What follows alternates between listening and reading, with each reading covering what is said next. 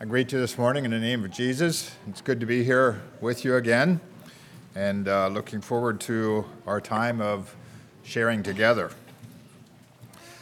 Some years ago, when our family lived in Romania, I went to church one Sunday, and a boy from the orphanage there proudly showed me a new Bible that someone had given to him.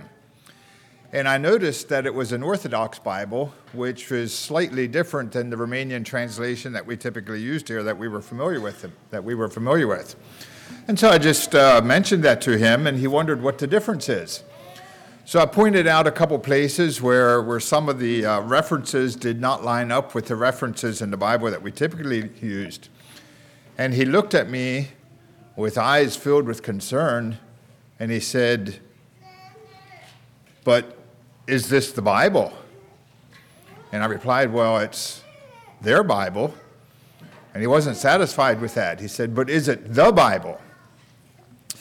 Well, Joseph was not the first person to ask that question when presented with a different version, and perhaps you have asked that question yourself.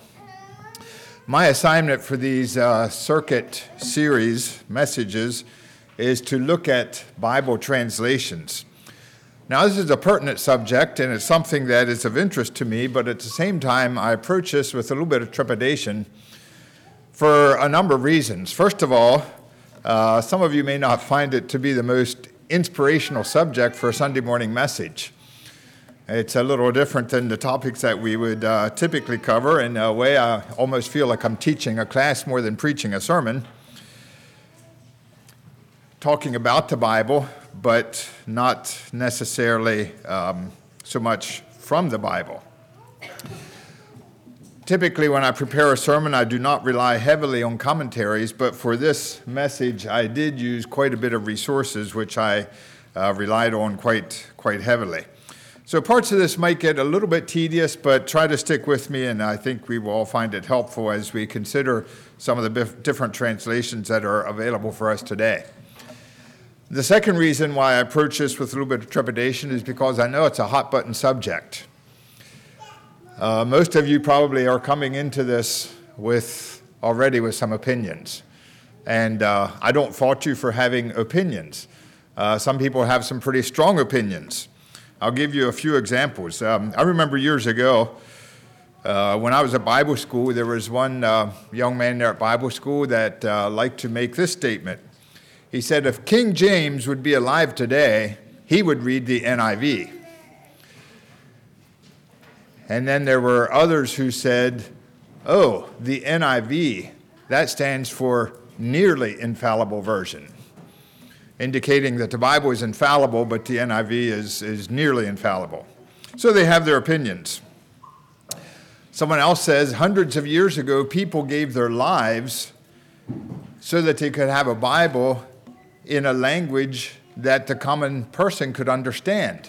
He says, yet today there are people who insist we use Bibles that people don't understand. Okay, so that was his opinion. Again, when I was living in Romania, we had a visitor from America who was kind of interested in the culture and the Romanian Bible, and he asked some questions about the Romanian Bible. And one of the questions he asked was the Romanian Bible translated from the King James? And he was implying that if it was translated from anything other than the King James, it was not an accurate Bible. I think he was quite shocked when I responded to his question, well, I certainly hope not. And then I explained to him that the King James itself is a translation from the original languages, and if you translate from a translation, from a translation, from a translation, the farther you go, the farther from the original you get. Well, I think that made some sense to him. For a number of years, I was involved with Lantern Books. We put book displays in stores, and there was one particular man that I talked to that we sold some books to. He was very much a King James only person, to the point where it wasn't a matter of not putting other Bibles in the book rack, but if any book quoted a verse from any translation other than the King James, that book was not allowed in his store. So he was pretty strong. So I say people are opinionated about this. And some people have some pretty strong opinions. So what opinion is correct? Where do we go with all of this? Where do we start? Some want little or nothing to do with the King James. Others will not accept anything other. And some people simply don't know. So what is right? Who is right? Is it a matter of preference, or is there more involved? I was pretty determined when I started with this subject to do so as objectively as I could, to try to look at it from an objective perspective and impartial. But that was challenging because I found that most sources that I read started out with a conclusion and then simply tried to defend their conclusion. So they had their conclusion before they did their research. Their minds were made up. One objective source that was very good, published by CLP a number of years ago, the title is The Story Behind Diversions, written by Rodney Yoder. Very good. I felt probably one of the more objective sources that I found.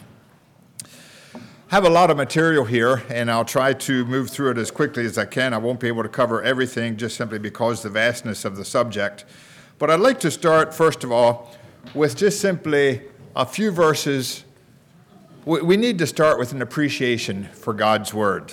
And I'll just give several references. 2 Timothy 3:16 and 17. All Scripture is given by inspiration of God and is profitable for doctrine, for reproof, for correction, for instruction in righteousness, that the man of God may be perfect, truly furnished unto all good works. And it's clear from this verse, from this reference, that the early Christians viewed the words of the Bible as words that God himself spoke. We need to keep that in mind and give the Bible a very high level of authority.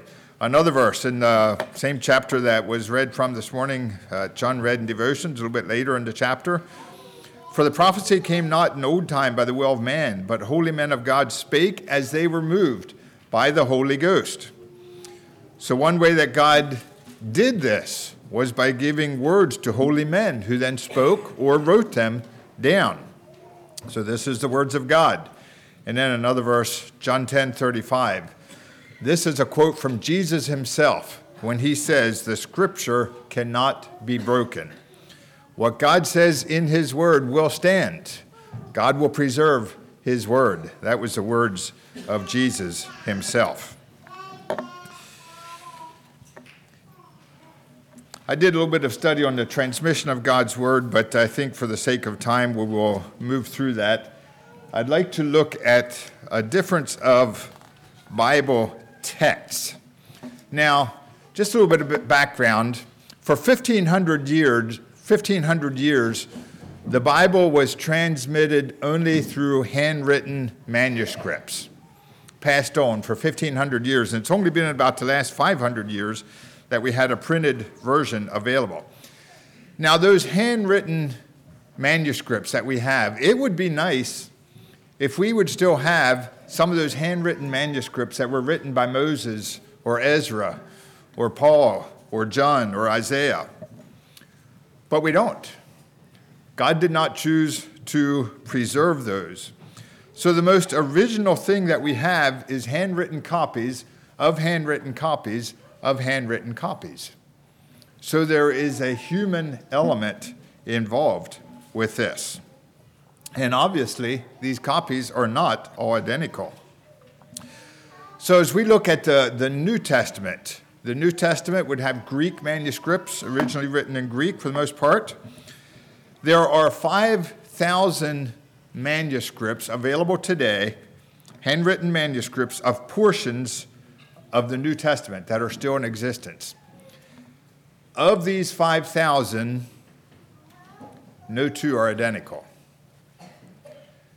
Now, that may disappoint you, and it may make you feel like this is kind of going down a dead-end street. Many of those differences are minor, a misplaced punctuation or a misspelled word or something. Some of the differences are more significant. Most of you are aware, if you compare translations, some translations have verses that are not found in other translations. And that goes back depending on which manuscript they use. Some manuscripts have portions that are not there. Other manuscripts, the portions are there. I remember hearing a minister one time, a Beachy minister, speaking on translations, and he very boldly and vehemently declared, "The Bible says that if any man shall take away from the words of the book of this prophecy, God shall take away his part out of the book of life." He went on to say the translations of some versions, the translators have taken away part of God's word, and God will remove their names from the book of life. And the sentiment he expressed was that if you have any Bible that has some of those verses missing, the best thing you could do is burn that book. Was he right? Should we feel his alarm? Well, the same verse, the same passage he quoted says that if any man shall add unto these things, God will add unto him the plagues written in this book. So who's to say if one version subtracted it or if another version added it? These are some of the questions that we face as we look at that. Now, if the King James Version would be translated directly from the words of Paul, we could use it as a standard. But it wasn't, and we can't. We've got to look beyond that, farther than that. Now, there's something I'd like you to try to follow my thought here. Remember I said there's thousands of manuscripts have survived, no two of which are identical, but as scholars compare them, the differences in these manuscripts are found at different places. So let's just imagine we had 10 copies of a lengthy article, and none of these copies would be identical. Let's say there's one difference in each copy. But in one copy, there's a difference in one sentence. And in the other 9 copies, that sentence is identical. In another copy, there's a sentence or a difference somewhere in a different paragraph. But in the other 9 copies, that paragraph is identical. You follow what I'm saying here. So if you have these 10 copies, there's one difference in each copy at one point, but the differences are all at different places. So if you would compare those 10 copies, you could come up with one version that 9 copies agree with in every situation. So that's what scholars do and come up with a fairly reliable, I believe, source. There are a number of texts that people use to translate the Bible. Now, when I refer to a text, what I'm referring to, so there's all these Greek manuscripts, and people have taken these manuscripts and compiled what they use or what they feel is a text that they use to translate the Bible from. The first one of these is known as the Textus Receptus, which is a pretty lofty name. It simply means the received text. And what this, the implication is that this is the text that was received from God. Pretty lofty expectations.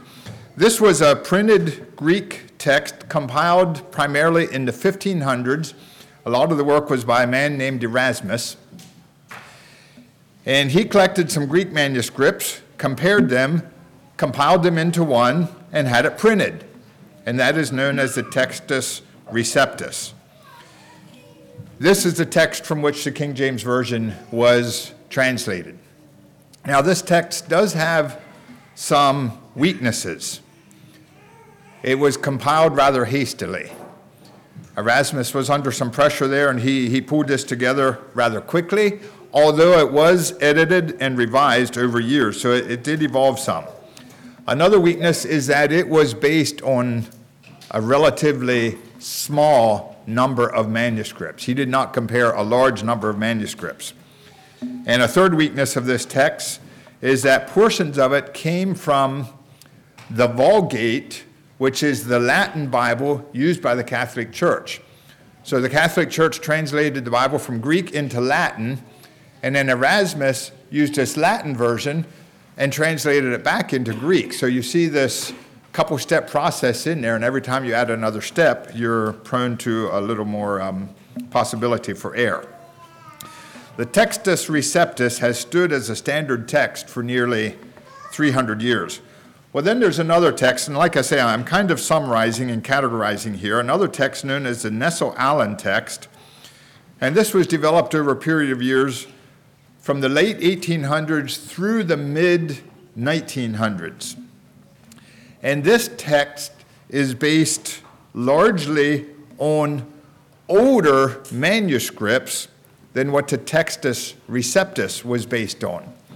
So after the Textus Receptus text was compiled, there were some manuscripts found which were written earlier, in an earlier period, so the texts were older. And some of those older manuscripts did not have a few of the verses that the more recent ones did. Most modern translations, NIV, ESV, and a lot of others, are based on this text, and that is why a lot of those Bibles will have some of those verses not included, because they say, well, we used the older text, and they say those are more reliable. Well, then there's a third text called the majority text, and this is the most recently compiled. And this text, the advantage of it is that it is based on the widest number of manuscripts, based on more manuscripts than either of the previous texts that were used here. It is based on the idea that the most original thoughts will be carried through on the majority of the text. And as they compare the majority of these, they feel it gives them a wider basis. Now, it's very interesting that the majority text is very similar to the received text. Those two would be the most similar. So while the received text was based on a small number of manuscripts, the majority text is based on a wide number, and it does compare quite closely with the received text. Many conservative scholars of today would consider the majority text to be the most reliable.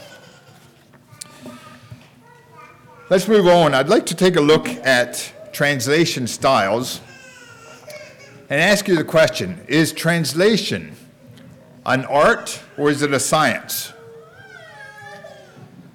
Now, some of you know more than one language. And if we would ask you to translate or interpret a certain sentence, you may or may not do it using the exact same words. And I ask you the question, is translation a science or an art? And what do I mean by that? Science is something that's objective, it's precise, it's exact, it's mathematical, it's right or it's wrong. For example, if you would ask a scientist to describe water, how would he describe it? Well, water is 2 atoms of hydrogen combined with 1 atom of oxygen. You combine those and you have water. It's very precise. Not 1 atom of hydrogen, not 3, 2, with 1 atom of water. So it's very precise. You change it, it's wrong. That's a science. Art, on the other hand, is more subjective. Not one precise answer. It's a little more ambiguous, a lot of possibilities. For example, suppose you asked an artist or a photographer to depict water, or more precisely, to depict someone enjoying water. Now, if you picture someone enjoying water, what comes to your mind? What picture comes to your mind? Well, someone might picture something like this. Someone surfing a big wave. He is enjoying water. Someone else might give a picture of someone kayaking, shooting a rapids. I'm not sure if I'd be in that position that I would be enjoying the water, but some people do. Someone else might picture a boy sitting on the dock fishing. They are all enjoying water. So which is correct? They're all very different. You see, that's an art. There's many different ways to depict the same thing. And you might say, well, all of them are correct. Really? Did you consider that maybe none of them are correct? Perhaps the person who asked the artist to depict a boy enjoying water, maybe he works for a water conditioning company, and that's really what he wanted, a boy enjoying water. You see, they give very different connotations, very different ideas. So, I come back to that question. Is translation a science, or is it an art? Well, I think the answer to that is, obviously, it has elements of both. But you will find that translators in general lean one way or the other. They lean towards the precise or towards the general. Like I said, no two people translate something identically. It's a combination. Now, this brings us to styles of Bible translations. There are two approaches that are used, the scientific approach and the artistic approach.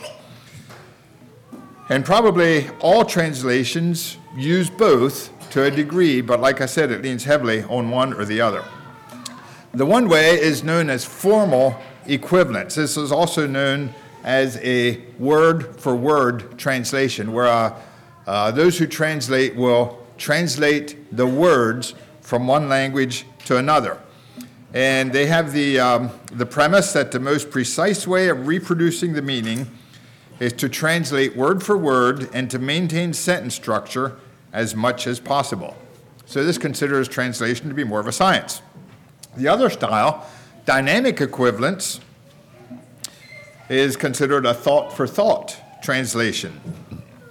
So formal equivalence tries to tell you what it says. Dynamic equivalence tries to tell you what it means rather than what it says. Dynamic equivalence depends much more on the opinions of the translators. I think this is what it means, so I'm going to word it this way. So obviously their perspectives will seep in. Dynamic equivalence, on the other hand, makes the text much easier to read. They present it in a readable way. So while it may sacrifice accuracy, it may improve readability. And that appeals to a lot of people. It's easier to read. I can understand it. It's more readable. And it may also lose some of the majesty in doing that. So, again, I ask, which is better? When I was in Romania, in the process of learning the Romanian language, there was a phase in that process in which I understood the language enough to understand what people were saying, but not good enough to preach in the language. So I used an interpreter, but I understood what he was saying, which sometimes was frustrating for both me and for him, because sometimes I would say a statement in a certain way because I wanted a certain thought to come across, and he did not interpret it that way. So I repeated it, trying to get my thought across, so it could be frustrating for him. I chose the words that I did for a reason. And if he presented it a different way, it's like, well, that's not really what I was saying. Sometimes I wonder if God feels that way about certain Bible translations. But that's not what I said. That's really not what I was saying. My thought's not coming across.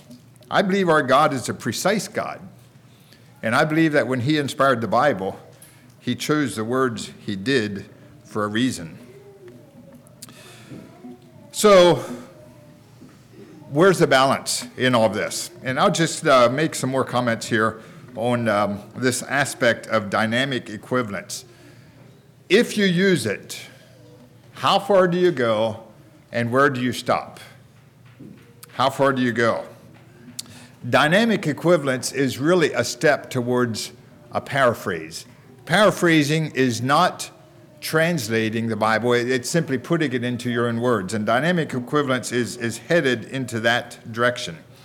And there have been paraphrases, people just putting the Bible in their own words, that have been made to appeal to a certain group of people, and some pretty many liberties were taken in that. I'll give you one example. There's a Bible, the New Testament at least, was completed, and the name of it was the Cotton Patch Bible.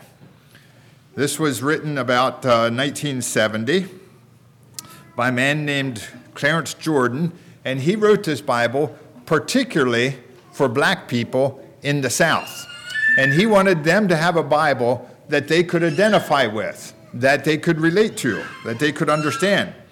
So he used terms and places that they were familiar with. He took a lot of liberty. His New Testament does not talk about Jews and Greeks. It talks about whites and blacks. Okay, so wherever you read Jew in the Bible you're familiar with, he would refer to that as a white. He doesn't use the city of Jerusalem. He uses the city of Atlanta. And when Jesus, baby Jesus, was escaped into Egypt, in his version, or paraphrase, he escaped into Mexico. So he fled from Atlanta to Mexico. I'll read a few portions of that book just to give you an idea of what it says.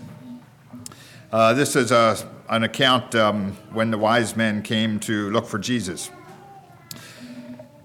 Quoting, "Where is the one who is born to be governor of Georgia? We saw his star in the Orient, and we came to honor him." This news put Governor Herod and all his cronies in a tizzy. So they called a meeting of the big-time preachers and politicians and asked if they had any idea where the leader was to be born. "In Gainesville, Georgia," they replied. And then later on, after the wise men were leaving. "After the wise men had checked out, the Lord's messenger made connection with Joseph in a dream and said, 'Get moving and take your wife and baby and highball it to Mexico.' Then it dawned on Herod that he had been duped by the learned men, and he really blew his top." So the question is, when you use dynamic equivalence, where's the stopping point? How far do you go? I lean very strongly towards sticking with the formal equivalence as much as possible. Okay, I'm going to take some time to just look at a number of different translations, give you some information about those, and we'll start with the King James Version. The King James Version, also known as the KJV, was first published in 1611, used to receive text, and over on the side there, I have that little box. And this box is just simply a little bit of an indicator of whether they use the formal equivalence or the dynamic equivalence. So the needle there on the side means that the King James leans very strongly towards the formal equivalence. That's the word-for-word translation. As that needle goes over farther to the right, it's more towards the dynamic equivalence. I thought about just using a number for that, but I didn't want to use that because this is just kind of my perception. It's not a hard fact thing, so I didn't want to assign a number. It's just kind of an evaluation there. So what about the King James Version? You might hear somebody say, "The King James is tried and true and has been around for centuries. All these new translations, I just don't trust them." Well, did it ever occur to you that the King James Version was new at one time as well? And when it was new, it was not very well accepted. It took the King James Version about 100 years in order for it to be accepted by the common people. The King James is not the first English translation. There were others that preceded it, but most of them were very awkward in their translation style, confusing, and hard to read. So a person's opinion of the King James Version depends largely or a lot on his background and on his upbringing. I grew up reading and memorizing the King James Version, and I have a high appreciation for it. Someone who grew up using a different version of the Bible may have a lower appreciation for the King James, or somebody who grew up with no Bible at all. Some of the strengths of the King James Version. One of them is its beauty and accuracy, and it's just simply a familiar version. Someone has said it's the most grand and beautiful of all English versions, just the majestic style in which it is written, a very beautiful style. It is one of the most literal translations in use today. Not the only one that's used as a pretty literal, but one of the most. And it is considered to be a very accurate Bible, provided you understand its language. Some people might have trouble understanding some of the terms, so if you don't understand it, does the accuracy actually help you? It is also recognized as being easy to memorize because of the poetic style in which it is written. It's more universal as well. Familiar passages are more recognizable. Quoting together is usually done in the King James Version. How many of you can quote the Lord's Prayer in a version other than the King James? Is there anyone? I'm just curious. Okay. Okay, a few. German, okay. Probably in Romanian as well. So there may be a few, but if I'd say we're going to do that in unison, it would be a problem. So it's very more universal. And the King James also has some precision that the other ones lack. For example, one of the statements you often hear about the King James is, I get bogged down in all these these and thous. Well, who doesn't know what thee means, or thou? And do you know that there's a reason why those words are used? In the King James Version, thee and thou, generally speaking, is singular, and ye and you is plural. And if you understand that, it gives deeper meaning to the Scriptures. And if you get away from that, you lose something. For example, Jesus speaking to Nicodemus by night, he said, Verily, verily, I say unto thee, ye must be born again. Verily, verily, I say unto you, one person that I'm speaking to, you, everybody, needs to be born again. You see there's some significance there, and you can find that in a lot of different places. What are the drawbacks of the King James Version? Well, it uses some words that have been discontinued. Do you know what these words mean? What, implead, immerse, chambering, blains, when? A lot of those words lose some of us pretty quickly. You read that, you probably just kind of skip over it, and well, whatever that is, and move on. So that's one of the disadvantages. Words that have been discontinued. And something else that can be confusing is that it also uses words whose meanings have changed over the years. One of those would be a couple examples here. The word prevent. Now, we think of the word prevent meaning to keep from doing. You know, if I prevent you from doing something, I keep you from doing it. Well, 400 years ago, the word prevent also meant precede, to go before. You have the verse in 1 Thessalonians 4, we shall not prevent them which are asleep. It doesn't mean we're not going to stop them. It means we're not going to go ahead of them. The dead in Christ shall rise first. So that word changed meaning. Another example, the word wealth. We think of wealth referring to riches. In the text or the connotation in which the King James Version was written, wealth simply meant a person's well-being. In James 2, let no man seek his own, but every man another's wealth. It doesn't mean you're supposed to try to make each other rich necessarily, but you're supposed to look for each other's well-being, for their good. And of course, another example would be the word gay, which definitely changed meaning over the years. James uses that word as well. You have respect to him that weareth the gay clothing. Well, depending on who would hear that for the first time, their idea would be totally different than what your idea would be. So that's just a little bit of an overview of the King James. Let's look at the New King James Version, known as the NKJV. This version first was published in 1982. also using the received text, the same text as the King James uses.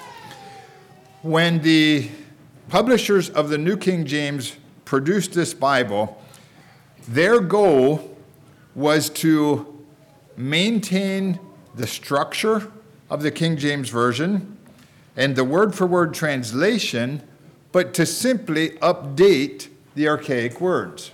The words that are no longer used, the words that have changed meanings, they're going to update those words to the words that we use today while still maintaining the word-for-word expression and the sentence pattern. And their goal was so that the New King James Version would be compatible for public reading along with the King James Version. You read either one of those versions and follow along in the other version. It's very easy to follow where the person is reading from. Now, if someone reads from some of the other versions, it can be a little more challenging to follow along. This is the only modern translation that uses the same Greek text as the King James Version.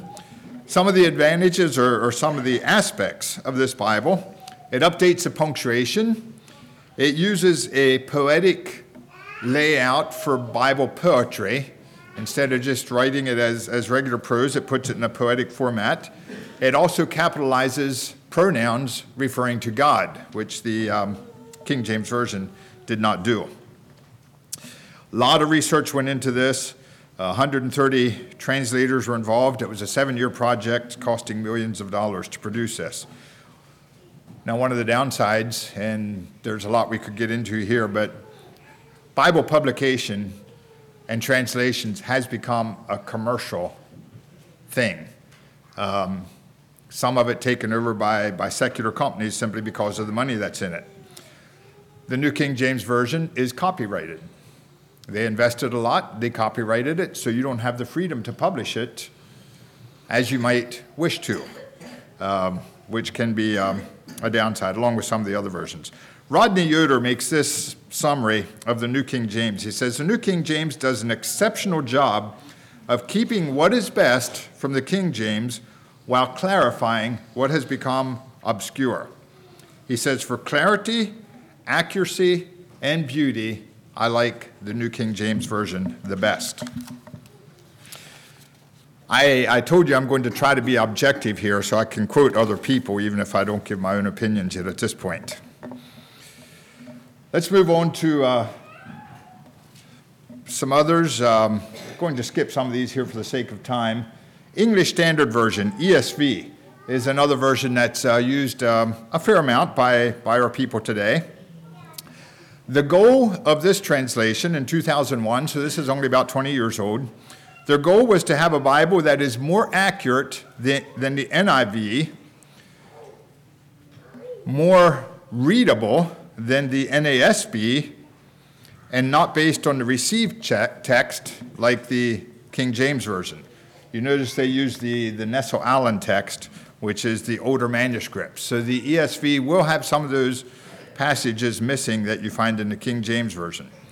So these goals were largely achieved with a text that is still clear, it's dignified, it's still fairly literal, it leans pretty heavily towards the literal translation, and it is not as gender neutral as some of the other translations.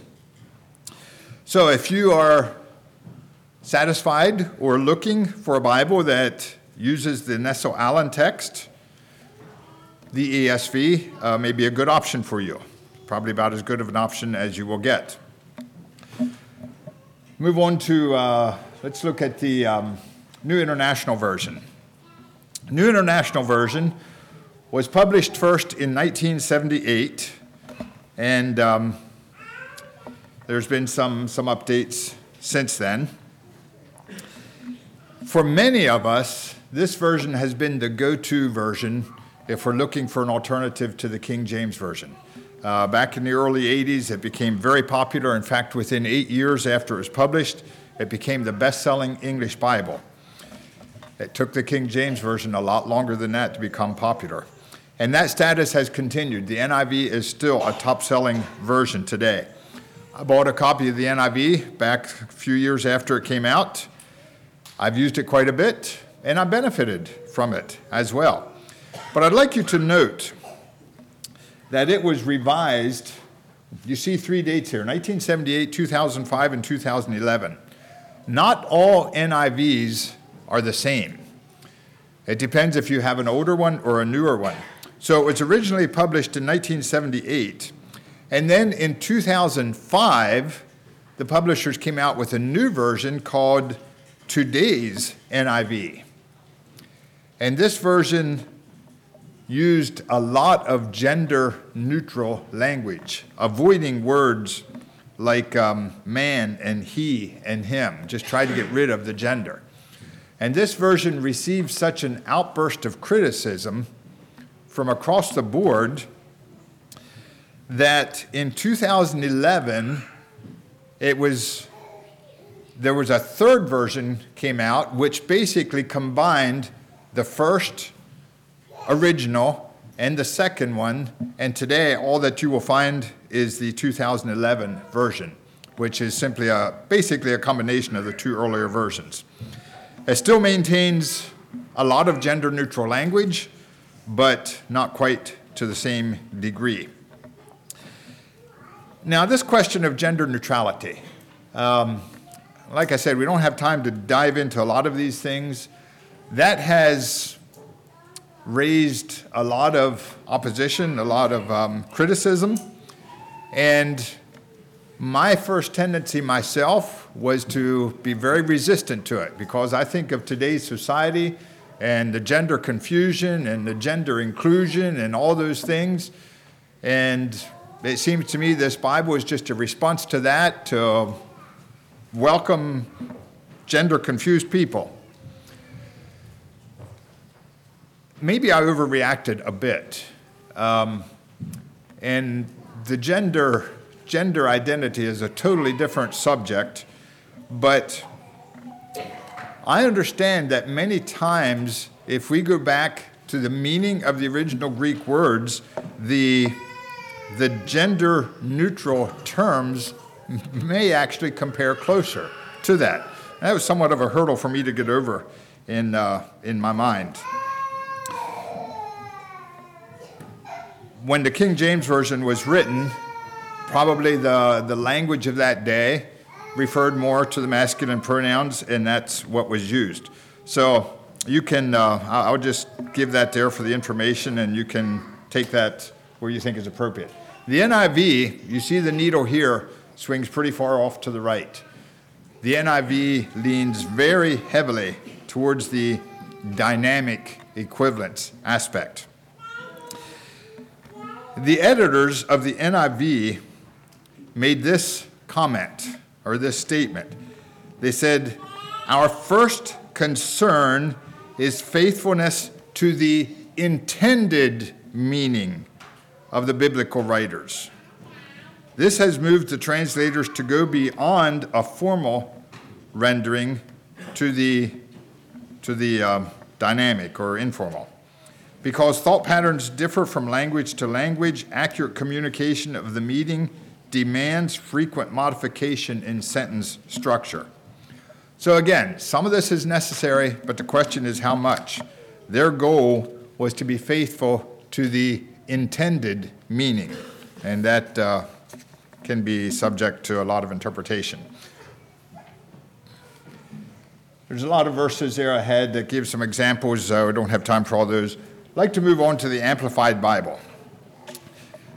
I preached this sermon at Weavertown, and I did not have the Amplified Bible included in here, and that was one of the most common questions I received afterwards. Well, what about the Amplified Bible? You didn't say anything about that. So I did a little bit of research from that. The Amplified Bible was first published in 1965 with some newer updates. And the Amplified Bible is a literal translation, very, very similar to the King James. It sticks very literal, but it then adds amplifications or explanations using parentheses, brackets, and so forth to indicate. They add synonyms and definitions, which explains and expands the meaning. So it's a combination of literal translation and added comments, all combined into one. They're clearly identified, so you know which is which. So some might find this helpful, some might find it confusing.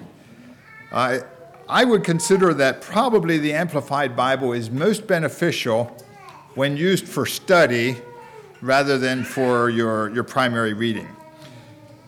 One of the advantages of this is that the version acknowledges that many times there is no one single word that can entirely convey a message of one singular Greek word. And if you know two languages, you understand how that is. Oftentimes there's not exactly one word, and this Bible acknowledges that. At the same time, the Amplified Bible could lead you to believe that a word may mean one of several things, and you're left to choose whichever one strikes your fancy. I'll give you some examples here. Okay, there I mentioned that that needle there points towards the left. It's a very formal equivalent, but then it adds the explanations. John 1, verses 1 to 2. Notice the brackets and parentheses here, which would be the amplifications that are added.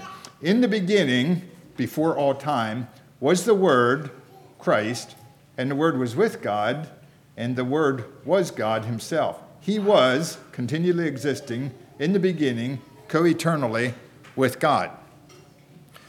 So I wouldn't recommend you use that for public reading. You could lose people pretty quickly. But if you want to use it for study, it may be helpful. I'd like to look at another verse. 1 John 1:5. In the King James Version, it says, "And the light shineth in darkness, and the darkness comprehended it not." The ESV says, "The light shines in the darkness, and the darkness has not overcome it." You see those two different words, comprehended and overcome. The first implies understanding.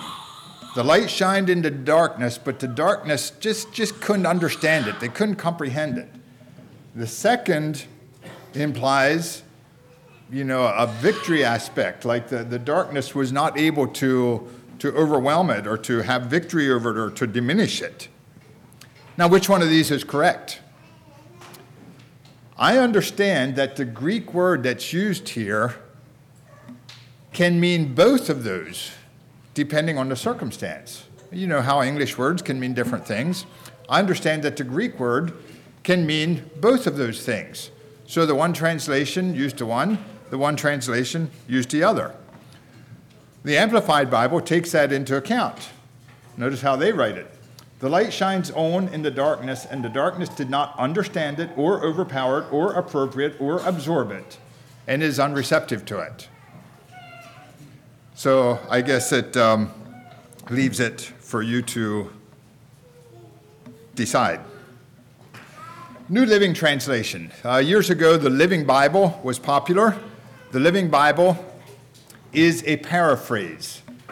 A man, not necessarily a group of scholars, a man just simply took the Bible, rewrote it in his own words to make it readable. It's a paraphrase. My opinion, when you're reading a paraphrase, you're not reading the Bible.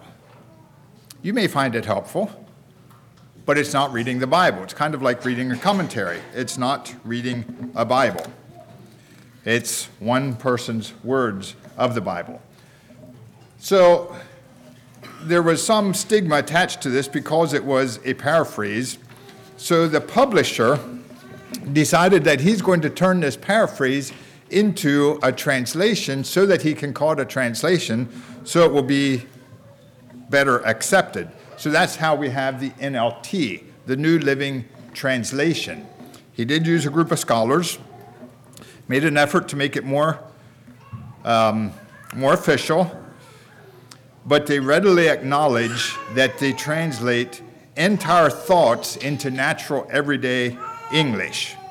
So there again, it is leaning very far to the right, very, very much liberty in the translations. And I'll just use one more example here as to see how far we can go when we go towards this dynamic translation, and that is the Message.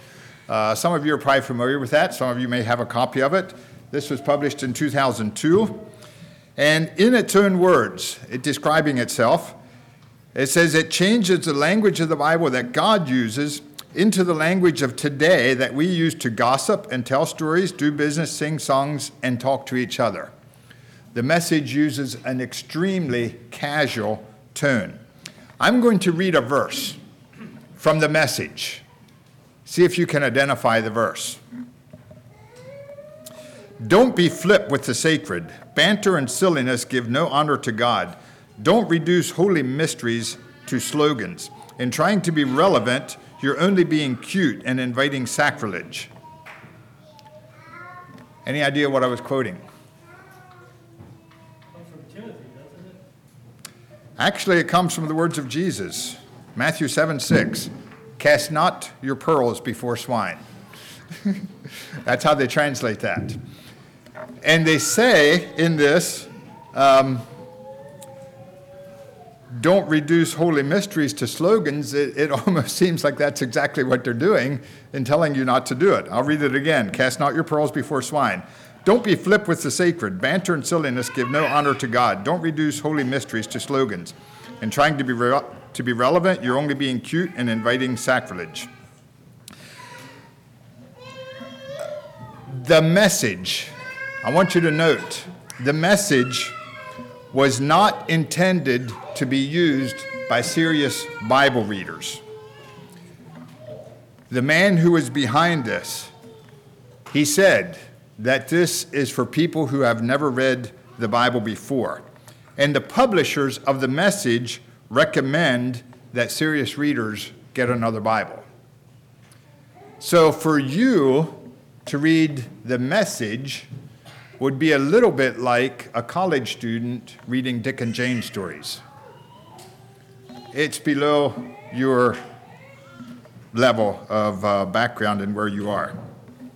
There's a purpose for Dick and Jane stories. There may be a place for the Message in some cases, but probably not too much among our circles.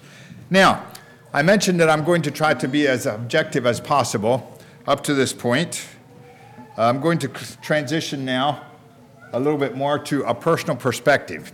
And I want to be very clear that what I'm going to say now is opinion, okay? It's my opinion. Your opinion may be different than mine, and I accept that. I expect that. I expect not all opinions are going to be the same. But probably you want to know where I come out in some of these, and so I will tell you. Number one, my personal opinion, I highly recommend sticking with the King James Version for public reading. There may be some room for the New King James Version as well. It flows very well.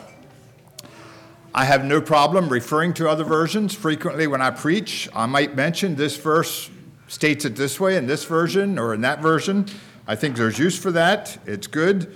But for primary public reading, I think the King James Version is good to use. It can be very distracting depending on what other versions are read, and it can open the door to getting into a lot of different versions. When I preached this sermon at Weavertown, that statement got a lot of favorable comments from the people. Many people thanked me for saying that, and they just felt strongly that they prefer that as well. Next point of my personal opinion, let's not get radical. In some of my reading, I heard some pretty far out statements. Some of those were by King James only people, and their reasons for using only the King James Version, some of them were just downright radical. I mean, they were building a case. Let's not get radical. Let's not go overboard. I encourage using other versions in your personal reading and study. I think it can be really helpful. If I were looking to purchase a Bible to use for myself today or for one of my children, probably the first consideration I would go with would be the New King James Version. Follows the format, just updates some of the language, and probably my next choice would be the ESV, English Standard Version, which I think is one of the more valuable or one of the more reliable It still leans pretty heavily towards the formal equivalents, but a bit more readable.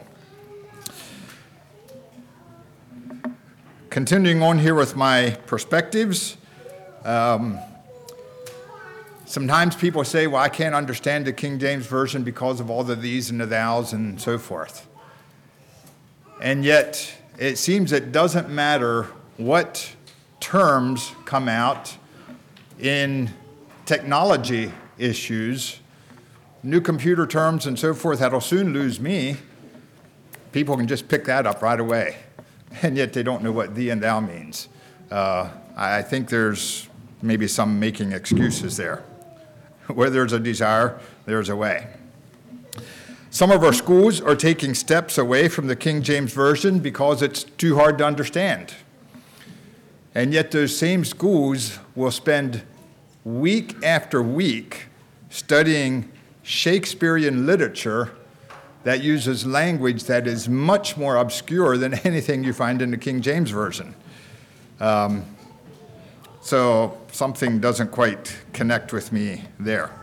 I'll sum this up. By nature, we are lazy people. We like the easy way out. We like the path of least resistance. And when it comes to Bible reading, sometimes we just want to let other people do the work for us. We'll let them do all the thinking so we don't have to. And too often we're satisfied to read a very loosely translated version without digging in and discovering for ourselves what it might mean. Some concluding thoughts. Different versions can be helpful.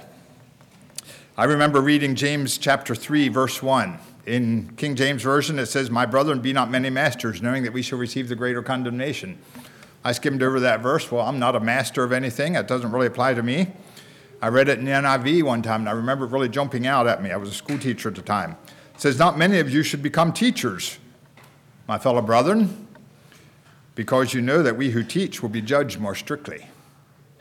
That caught my attention.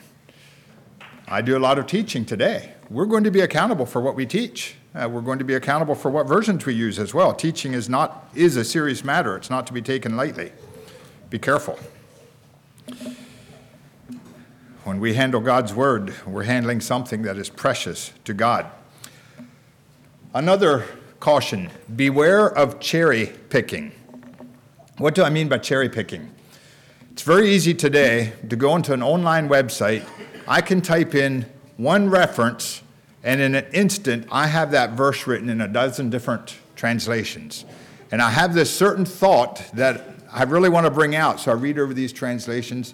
Yeah, there it is. That's what I'm going to use for this verse, because it brings out the thought that I want. Be careful about that. It's better to stick with one or two translations. Now, you can use the other ones, but I guess my caution is here, do not read the Bible with your mind made up, determined somewhere, somehow, to find something that agrees with your perspective. Let the Bible be the authority. A couple verses, Hebrews 4:12. "For the word of God is quick and powerful and sharper than any two-edged sword, piercing even to the dividing asunder of soul and spirit and the joints and marrow, and is a discerner of the law of the thoughts and intents of the heart." For the word of God is quick. What does that mean? Speedy? No. Alive. The word of God is living. The word of God will speak today. Psalm 12, 6 and 7. "The words of the Lord are pure words, as silver tried in a furnace of earth, purified 7 times. Thou shalt keep them, O Lord, thou shalt preserve them from this generation forever." I believe that God is preserving his word. In spite of the human element involved, God's word will endure. In Psalm 119:89, "Forever, O Lord, thy word is settled in heaven." So, we have a lot at our disposal. We have the benefits of countless hours and years of work of hundreds of people. We are blessed. So many people in this world don't even have a complete Bible, even one copy in their own language. We have so much available. To whom much is given, much shall be required. we should be the most scripturally literate, wisest, and best equipped army this world has ever seen, if it's based on what we have available. So, regardless of what version you choose to use, my desire is that you move beyond admiring the version and defending the version to applying it to your life and allowing it to change you. Thank you for your attention, and I do welcome your comments. Like I said, I know opinions vary, and I don't mind hearing what you have to say. I won't take that as a threat. I can benefit from that. I've actually incorporated some things in this message, some feedback from some people after I preached this at Weavertown, and that's beneficial. So hopefully you found this helpful to you. Let's kneel for prayer.